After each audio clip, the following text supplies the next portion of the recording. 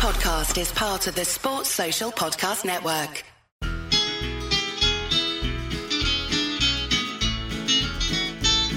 It's the moment of the evening every K-State fan enjoys. Settle down and pour a whiskey, crack open a LaCroix.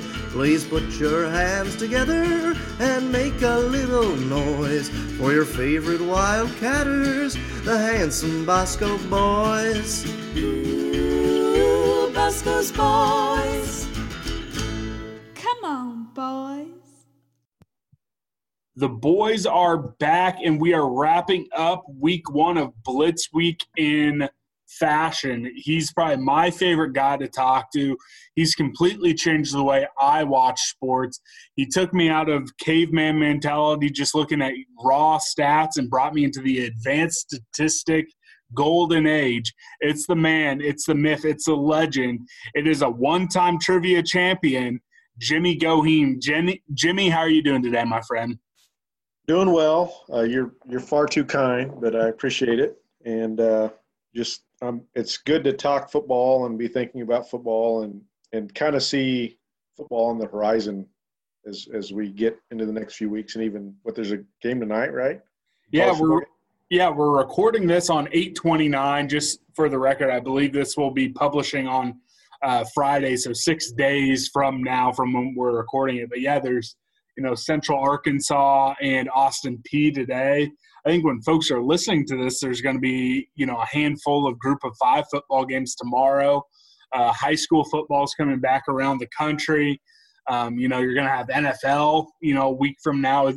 Football is back. And I tell you what, before we really get into it, there were quite a few moments in the summer where I didn't think this time period would come this year. Yeah, I'm the same. I went back and forth. Probably the lowest optimism I had was when the Big Ten stuff started going down, and they were, clearly looking back now, they were leaking information to try to push everybody else over the edge. And I'm just glad the SEC and the ACC and the Big 12 and some of the Group of 5 leagues didn't cave to their demands to try to push this thing to the spring. And now they're trying to go back on what they said originally anyway. So and then you have now media pushing, well, everybody else should wait on the Big Ten. I'm like, no way. They made their bed. They can sleep in it. Yeah, I'm not a big media conspiracy theory guy in sports or news, but I think it's become quite obvious who the group of journalists, at least in the sports world, that are in the back pocket of the Big Ten, because all of a sudden on Thursday and Friday, when you start hearing the reports of, maybe the Big Ten's not going to wait till the winter or spring, they're just going to start late fall. It was not even, 5 or 10 minutes later, you had Ari, you had Seth, you had all these guys, Stewart, tweeting out, wouldn't it make more sense for everyone to wait and start at the same time? No. If the Big Ten wanted to play at the same time as everyone else, they should have held off and started, the SEC still isn't starting for another month. They could have pushed everything back and been on the same schedule as the SEC, but it's become quite obvious which media members are being used as puppets of the Big Ten, and it was a little eye-opening. I did appreciate that Scott Van Pelt came out and just pretty much called him on it. I saw that video on Twitter this morning where he just said the Big Ten looks like a bunch of fools, which I appreciate from Van Pelt. Yeah, no, I appreciate it, and quite frankly, I hope the Big Ten ends up not getting to play because I work with a couple of Nebraska fans and I like making fun of them. So I've had a lot of fun with that, and I hope I can keep doing it. Something else that is a lot of fun is heading over to betonline.ag. Like we just spent, 5 minutes talking about football's back. If you want to gamble on all the games coming back this fall, NBA is still going, Major League Baseball, literally anything you could want to wager on, futures, live betting, all the lines, head over to betonline.ag. They're the exclusive online wagering partner of the entire Armchair Media Network. All right, we're going to get into it, and this is something that I said at the top of the show. We're going to touch on, at least in your portion, before we get to the questions we've asked every guest on Blitz Week, focusing in on the advanced statistics. And like I said at the top of the show, you're the reason why I focus on this type of stuff. During Big 12 play in football and basketball, you're putting together your own charts. You've changed the way I look at sports. Before we get into the questions, when did you really start keying in on advanced stats, and what came first, focusing on a basketball or football for you? It's a really good question. I would say definitely basketball first. Ken Palm, is kind of who I think of as the originator of advanced stats in college sports. And he really got basketball going early 2000, late 2000 aughts, early 2010s, was when I started focusing on it.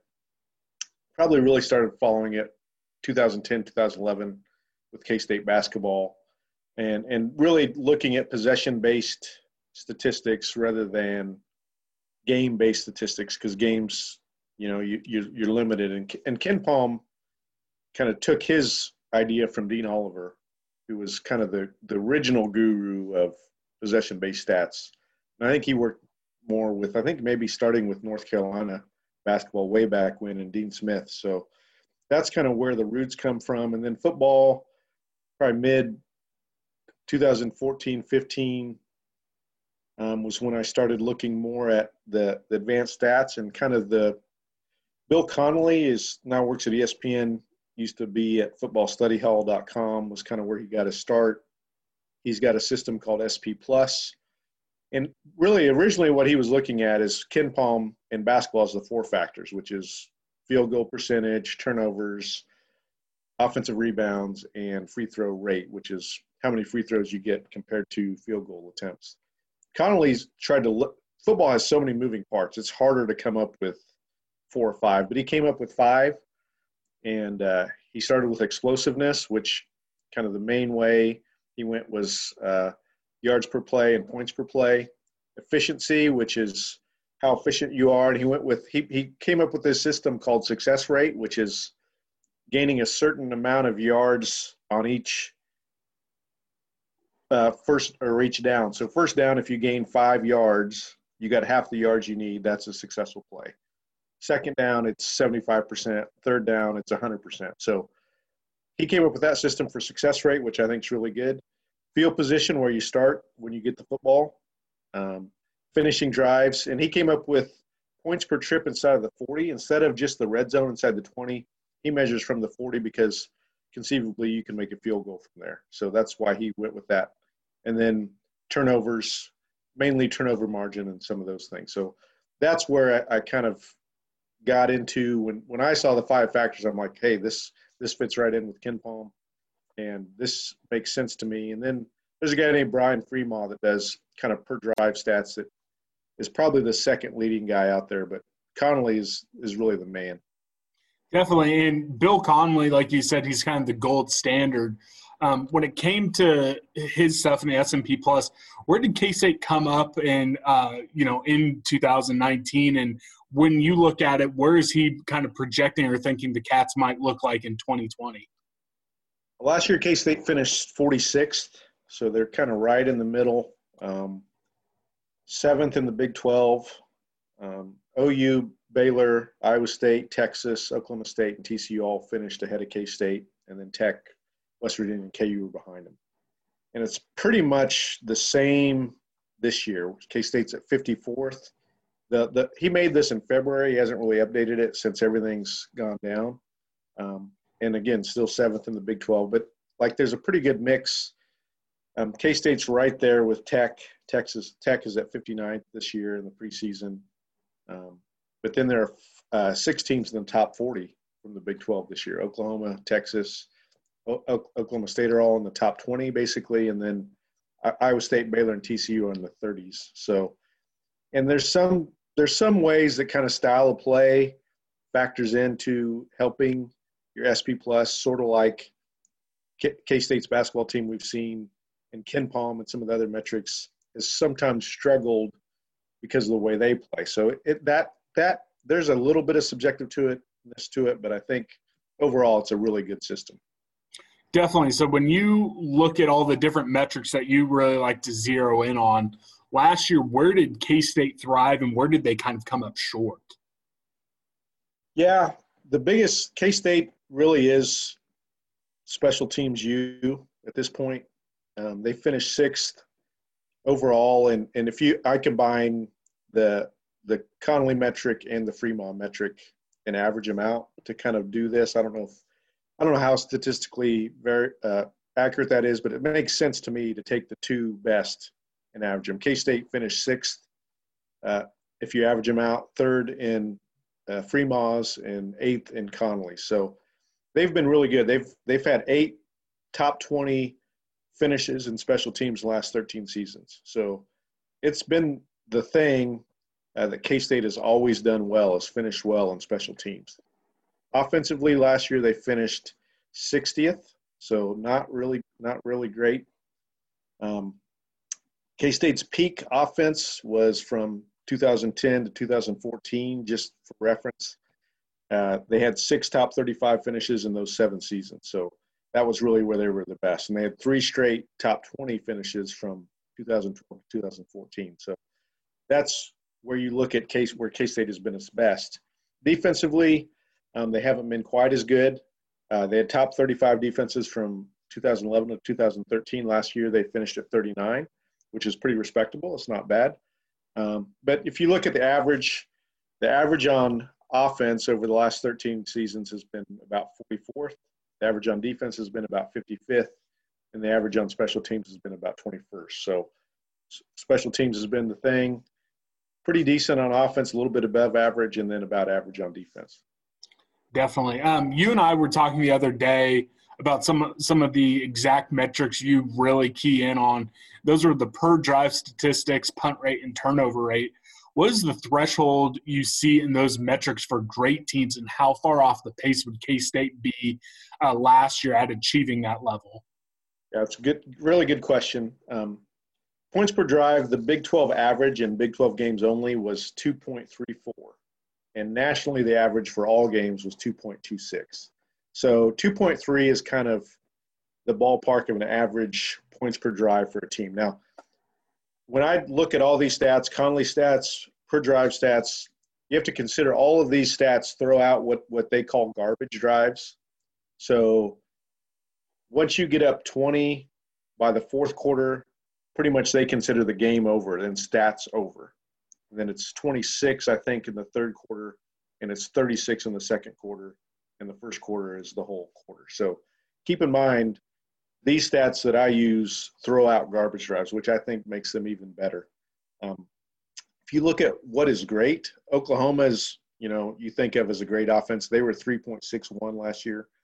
There were 12 teams over 3.0 points per drive nationally last year, and there were 2 over 4.0. Alabama and LSU were both over 4. So really, your goal should be probably 2.5 or better if you're K-State. Now you look at defense, then you want to look at the other way. The Big 12 average on defense was, let me see here, 2.34. So the same, 2.26 nationally. K-State was actually pretty good there. They finished 2.10 in the Big 12, which was third in the league. So not too bad. You really want to get to around 2.0. Again, nationally, if you want to look at elite, 1.5 is kind of the elite mark. 11 teams were under 1.5. And then 2 teams finished at 1.0 last year, Clemson and Ohio State. So kind of makes sense. You think of those as elite defensive teams. They were the best teams out there.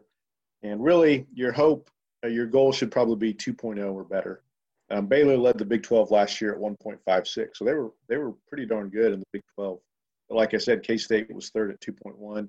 Iowa State was 2.09. So pretty much tied for second for K-State last season. So if I'm interpreting that correctly, at least if you're going off of last year, defense was just, real close to being where you want to be, but the offense still has probably a step and a half still to get there. Yeah, offense was 2.37 in Big 12 play, which was fifth, which, about average. They weren't awful. They weren't great, and kind of went up and down as the season went along. They had really good games like Oklahoma, then they had some really bad games like West Virginia. So you just got to look at trying to be more consistent over the course of the season and having some kind of breakout games where you have, 3, 4 points per drive against solid teams. Definitely. So ultimately coming into what's going to be a shortened and weird 2020 season, it may be harder than ever to really judge on the surface if a second-year head coach makes that jump or falls back a little bit. Where are you really going to be keying in on to determine whether or not K-State made some changes or improved over what was a very good debut season for Chris Kleiman? Yeah, and again, this goes back to why I like these stats, because I can compare a 12-game season and a 10-game season, and there's no difference. And I don't have to worry about how many total they had. Even points per game you can look at, but again, K-State's pace of play is, K-State plays at 10 or 11 drives per game. Some Big 12 teams that play faster, like Oklahoma State, play at 16, 17 drives per game. So there's a lot of things that go into really comparing when you look at that. Biggest thing for me, like I said, the schedule is fairly tough with 6 top 40 teams, preseason top 40 teams, and then another one versus basically number 60, and then 3 more against, Arkansas State's 86, KU's in the hundreds, West Virginia's down there in the 80s, 70s or 80s. So you have 4 games you should win, and then you have really 6 pretty tough games. But again, I'm going to look at can they make these marks? Can they get to 2.5 points per drive on offense? Can they keep opponents under 2 points per drive? If K-State approves those numbers in the second year, both offense and defense, it's going to be a fantastic season. If they only are able to get one or the other, then it's probably going to be a 500 type season. And if they don't achieve either one, then they're probably looking at 3 or 4 wins. So it's going to be pretty easy for me to tell based on the numbers I look at whether or not they're living up to the expectations they need to have. Definitely. And then you're more than just an advanced stats guy. Something that I always love seeing is how you break down the formation and personnel usage over on KSO. What were the major trends you saw on offense last year? Yeah, when you look at personnel, what you would think of, K-State was a heavy use of a tight end team last year, 66% of the time. Basically 2/3 of the time, K-State had a tight end. 2 tight ends a little over a quarter of the time. So they used the tight end or tight end H. They were spread about 56% of the time. So that's 3 or more wide receivers when I say spread. I think this is where people would probably think maybe overthink things. They were only 2-back about 25% of the time last year. So they weren't a huge, heavy 2-back team. They were one back almost 70% of the time. And then they ran diamond, that 3-back gun formation with spread 3 or 4% of the time. So when I look at it, the evolution is going to be, does the tight end spread split stay about the same? Does the 2-back, 1-back split stay about the same? And those are going to be things this year to watch for me if that evolves at all in the second year of Messingham's offense.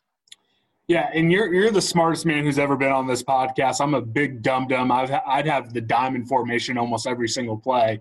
I love it. I love it when they do that. But this is more opinion-based than anything. What would you like to, if you were going to zap into Courtney Messingham's body for the next, 6 months, how would you evolve and change the formation personnel breakouts that he uses? Well, you got to go by personnel. I mean, my first thing is, the big pickup this year was Briley Moore at tight end, and what difference is he going to make? Are they going to use Moore and Leonard's more? I mean, are we going to see more 2 tight end or tight end H sets? Is that going to be more like 30, 35% instead of 25% that we saw last year? That's something for me to look at. Again, I go back to traditionally, North Dakota State was a much bigger 2-back team, but K-State just simply did not have a lot of 2-back success last year. And I don't want to just get rid of the fullback, but when you look at 2-back, K-State, when I look at success rate, only had a 31% success rate with 2-back sets, whereas 1-back they were at 45% success rate. So to me that means, maybe you should look more at what works. Two back with a tight end, that drops to 23% success rate and under 4 yards per play. So, a lot of that was short yardage situations. So some of that you got to look at situationally the yards per play, but definitely a success rate under 35% is bad, and you're down to 23% with two backs and a tight end. That's tough. You got to have better success on offense. And I think, to me, that was one of the big learning curves for this staff is how can they use power in this league? And then finally, you look at the passing game. We only averaged 6.4 yards per attempt in Big 12 play last year. And success rate was okay. The passing success rate finished at 41%, which is not awful. But again, not a lot of big plays. Are we going to have that wide receiver that catches 20, 25 balls and averages nearly 20 yards per catch? That's to me going to be the big key. Can we develop one guy or even two guys that are big play threats? Because we were 8th or 9th last year in explosiveness in Big 12 play. And, that's you've got to get some big plays on offense. And K-State simply couldn't do that last year, and that made it really tough. Yeah, and you mentioned it all, some of the discrepancies in, success rate, highs and lows. Do you see Courtney Messingham being able to make the evolution and, pick up on, these trends? Hey, they had the issues with the two back. They had some issues with power. Or do you think, hey, he's, year 2 under this, we're just going to improve on what he wants to do? Well, to me, I see last year as he evolved during the season a lot in the running game. First of all, early in the season, we were probably 60% run. Of course, you had Nicholls State and, games that we could run the ball really well in. But even against Mississippi State, we ran the ball a lot. We tried to against Oklahoma State. So there was a big evolution. Last year, we were about 50% running back power the first 8 games on average in quarterback power. That dropped to only 25% the last 6 games where we ran power runs of the running game. And then the last 4 games, it was under 20% power runs. So there was a big evolution last year in going from we come from North Dakota State. We're a 2-back power team. That's what we're going to do. And them realizing, hey, this isn't working. We've got to be better. And then you look at success rate in Big 12 play, running back zone option plays had a success rate of 42%, and power only had a success rate of 32%. And then you look at the split, in Big 12 games only, we were 41% run and 49% pass. So there was a big evolution. Only 15% running back power of the total offense. 11% was that featured A-gap power that they were known for and kind of had the reputation of. But then they became 25% zone option in the running back run game and 5% zone option in the quarterback run game. So there was an evolution of what they saw they could do last year, and I think we're going to see more of the same this year. Hopefully a better balance as we start because, there's not 3 non-conference games to get ready. There's 1, and then you got Oklahoma on the road right away. So that's going to be a big challenge on how they adjust and what they do to be ready to go to Norman right away. Definitely, and I'll be keying in on it. It'll be interesting to see, especially just one non-conference game.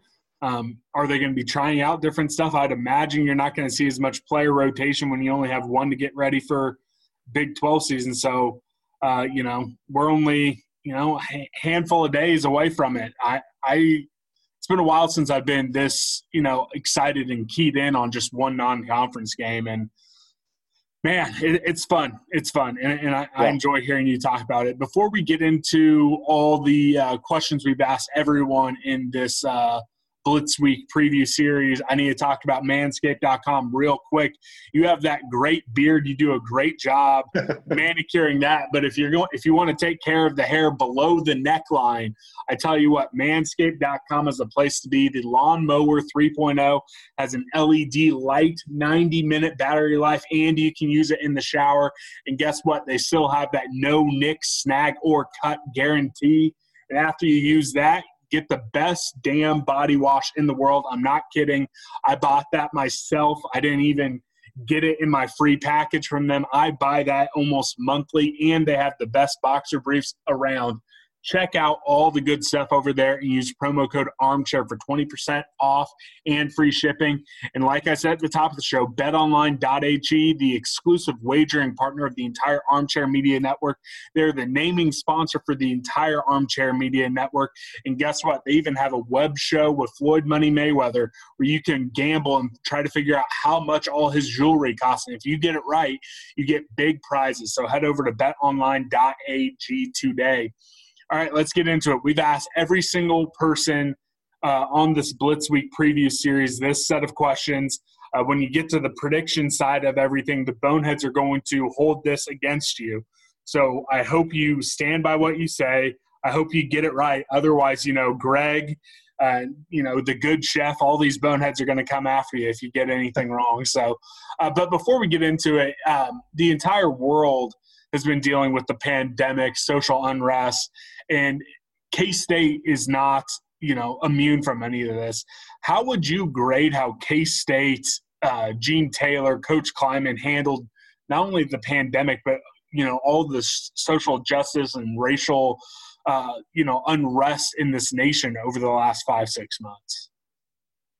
I would say fairly well. A- probably, if I was going to give a grade. I think they said the right things publicly. There were a few times maybe they could have been more proactive in communication, or maybe a day or two earlier than when they said something. There's that debate of all those things of when Gene talked or when Coach Kleiman talked. But for the most part, I think they were really good at being supportive of everything that was going on, communicating, taking a measured approach, which is probably what I would do as well. I think taking a measured approach and not just being reactionary to everything that's going on is the way to go. People like to just talk before thinking about what they're saying. And I think being measured and really thinking through what you're going to say is a wise thing. And then, you look at Kleiman, the comments from a lot of his players kind of speak for themselves when they've been talking to the media lately and saying, hey, Kleiman has our back. You don't see, they're not saying the same thing about Gene, and I wouldn't expect them to. But I think for the most part, the player reaction to what has gone on has been really positive, and saying that they've had support from administration and staff in what they were saying during this whole time is a pretty good indicator that those guys have done a pretty good job. Maybe not perfect, but I'd say as well as you can considering everything that's going on. Definitely, and I echo all of that. I don't think I could have said it any better myself. There was only one staff departure from last year's staff, and that's Scotty Hazelton. He has a nice paycheck, but he won't be coaching football for at least a couple more months. But Joe Klanderman got promoted. He's the new defensive coordinator. Steve Standard's the new linebacker coach. What, if any, changes are you expecting on that side of the ball with, the small little staff shakeup? Yeah, first I'll say, I really enjoyed Hazelton. I think he was my favorite coach to listen to during the weekly pressers when he spoke. He's really engaging, talked football at a level that high level people can understand, but also lower level people did a great job. The one thing I do appreciate that from Klanderman, before we get into football wise, is Klanderman seems like a guy that's going to be more engaged in recruiting, and Hazelton kind of had a hands-off approach almost to recruiting. I think he did his part, but it wasn't – clearly he communicated it wasn't something that he was going to do. And I think it's good to have it's probably better, especially at K-State, to have a defensive coordinator that's going to be a little more proactive in the recruiting part of things. So that's a good part. I do think, it's hard to tell, but it sounds like Klanderman wants to be a little more aggressive than we were last year. And maybe part of that's based on personnel and knowing they have more pieces that fit what they want to do now. But it just sounds like he's a little more aggressive kind of coach than Hazleton maybe was. And Hazleton, we weren't bend but don't break type of defense at all. Hazleton was aggressive, but maybe even more aggressive from Klanderman. And the good thing is, from just rumors I've heard, the defense has been a pretty encouraging thing so far in camp. And so, if that comes to fruition, the defense really can improve. I said they finished about 40 this year. If they can get down into the lower 30s or even upper 20s, that would be a big deal for this team to be that good on defense, depending on what the offense can do. But, if a defensive improvement would be huge for what this team can do this year. Definitely. And you mentioned it when we talked about, success rate earlier in the show. It's year 2 in the Messingham experience. They had some ups and downs last year. Do you think they're going to be able to find a more consistent groove this year? Will losing out 5 of your top 6 offensive linemen be a little bit too much to expect consistent positive games from the offense? Yeah, that is tough, especially in a year where you don't have a full spring to work on things. That's a lot of turnover. And I know a few of those guys, especially Josh Rivas, played a lot and, got accolades, were good. But, yeah, I've looked at every offensive line in the league, and, only KU's even close to us as far as what they return, and they even return more than we do as far as offensive line starts and games played and those kinds of things. So the good thing is those guys all were here last year for the most part, so they played together. Hopefully that is a good to build kind of that cohesiveness up front. And then you hope, offsetting that is you have a very experienced quarterback and hopefully more explosiveness at wide receiver. So hopefully those two things can offset the issues on the offensive line. And frankly, at times the offensive line struggled last year. I mean, I talked about the power success rate and two-back game and I think they came in thinking these guys were, not completely power under Schneider, but a lot of power, and adapting to power would be easy for them, and we simply weren't that great at it last year. So maybe a new group and another year of experience, even though they didn't play a lot of game action last year, will be beneficial to make that better and make a better offense. I said last year we finished about 60. I'm hoping the offense can get to 50 or 45. If they can get in that range, then you're talking about, an offense that's a little more consistent at scoring points. Definitely. So now it's time for the predictions. This is the same group or same questions we asked last year outside of the final one, and we'll get to that one when we need to. But who are you going to predict as the offensive MVP? I go with Skylar Thompson. I think, he's got experience that'll help without the spring. He's played basically as a starter 2 years in a row. He's seen this league, seen a lot of what's gonna happen.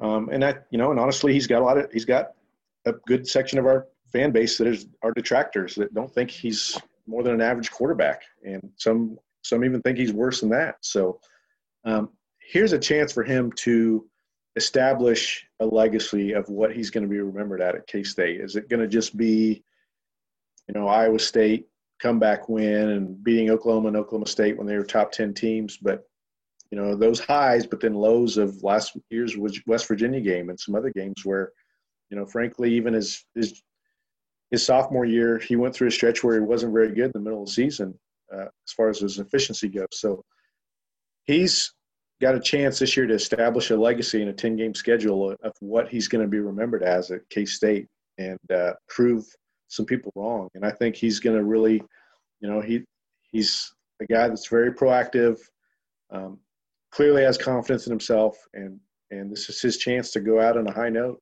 as a K-State quarterback. Definitely, and I hope that comes to fruition. Flipping the defensive side of the ball, who do you have as the defensive MVP?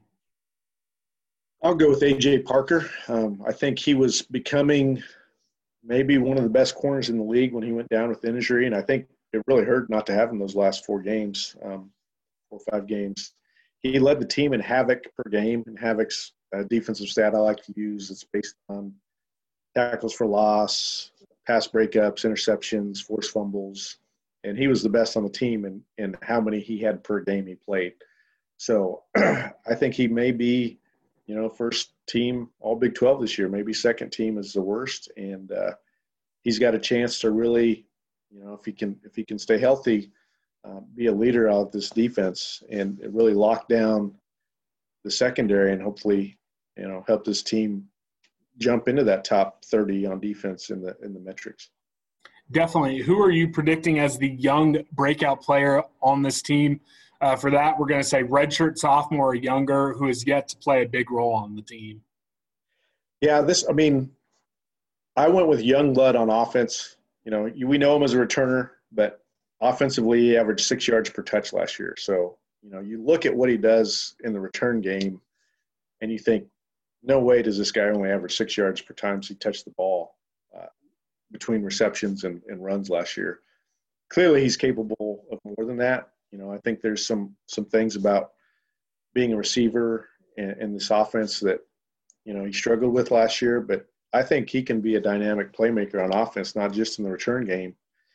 And I see him being a guy that, when I talked about can we have that guy that catches 20 balls and averages nearly 20 yards per reception, to me, Youngblood could be that guy that's a deep threat, vertical threat, makes plays in space and gets more involved.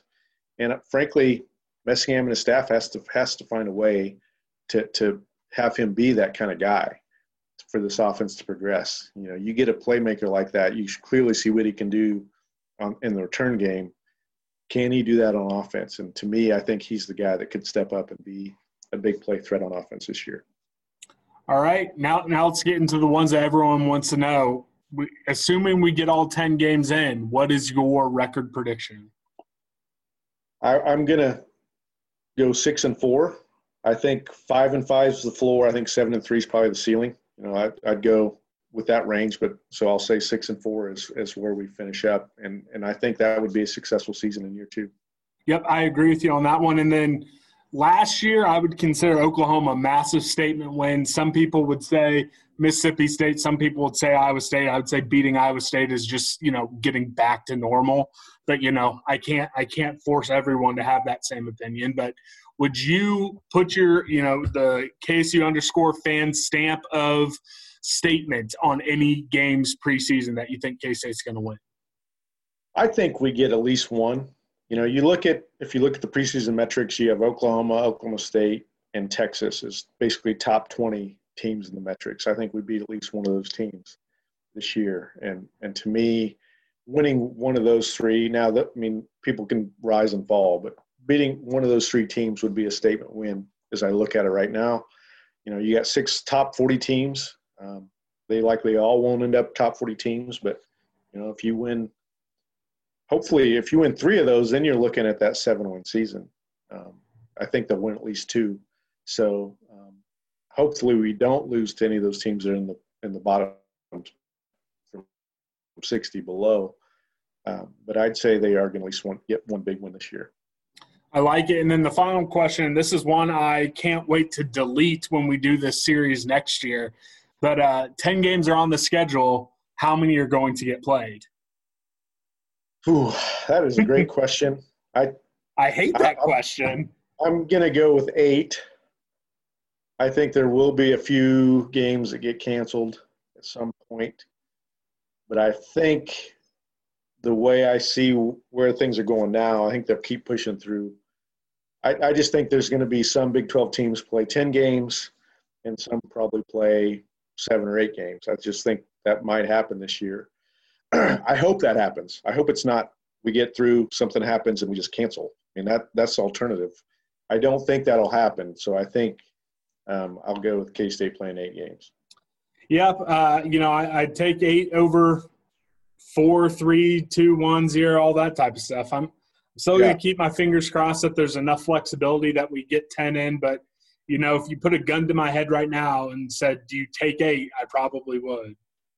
Yeah, I mean, it's just a crazy time. You never know what's going to happen or how people react. I mean, in case they just had 7 reported cases yesterday. Sounds like we're still practicing, so that's a good sign that they didn't shut down and quarantine the whole team. But still not good to see 7 reported in the news. But hopefully, I think that's part of COVID football.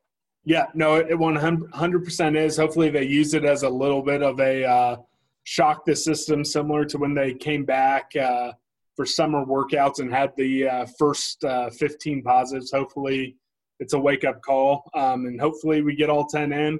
But that's it. That's all for the Jimmy Blitz Week episode 2020.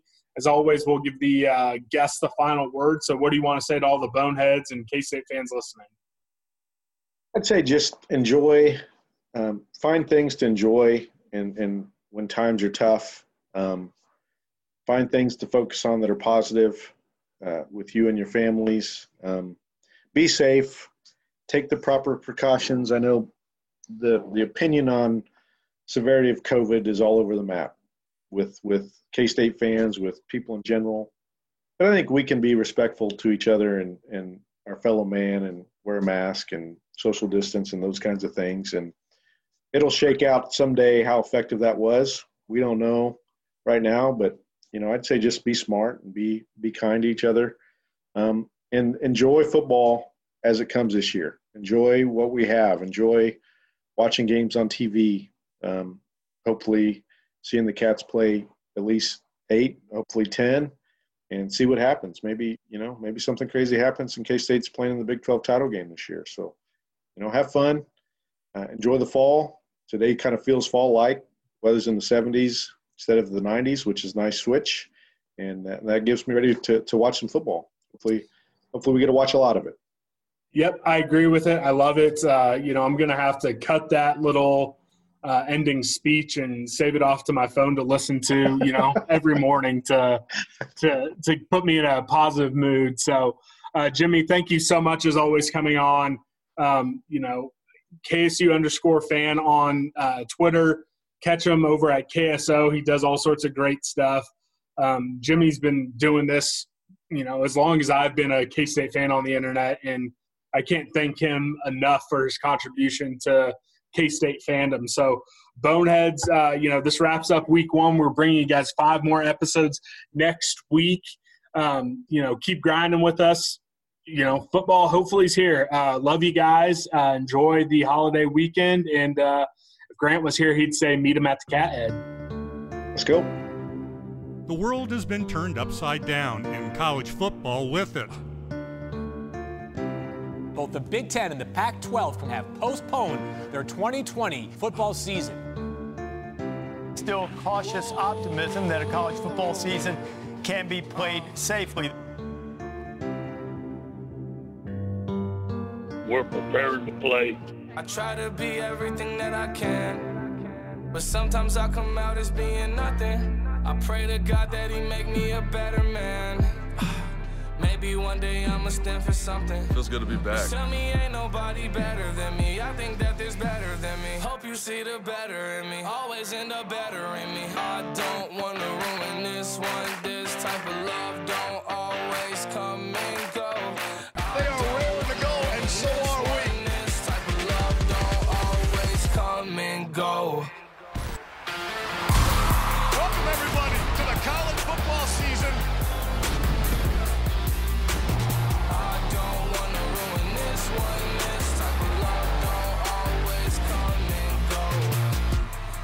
Stay strong, we gon' live long. I don't wanna ruin this one. This type of love don't always come and go. I want football, you want football, everybody wants football. I don't wanna ruin this one. This type of love don't always come and go.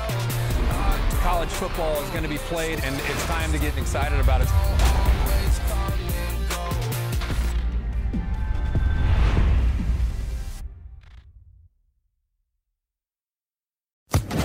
Social Podcast Network.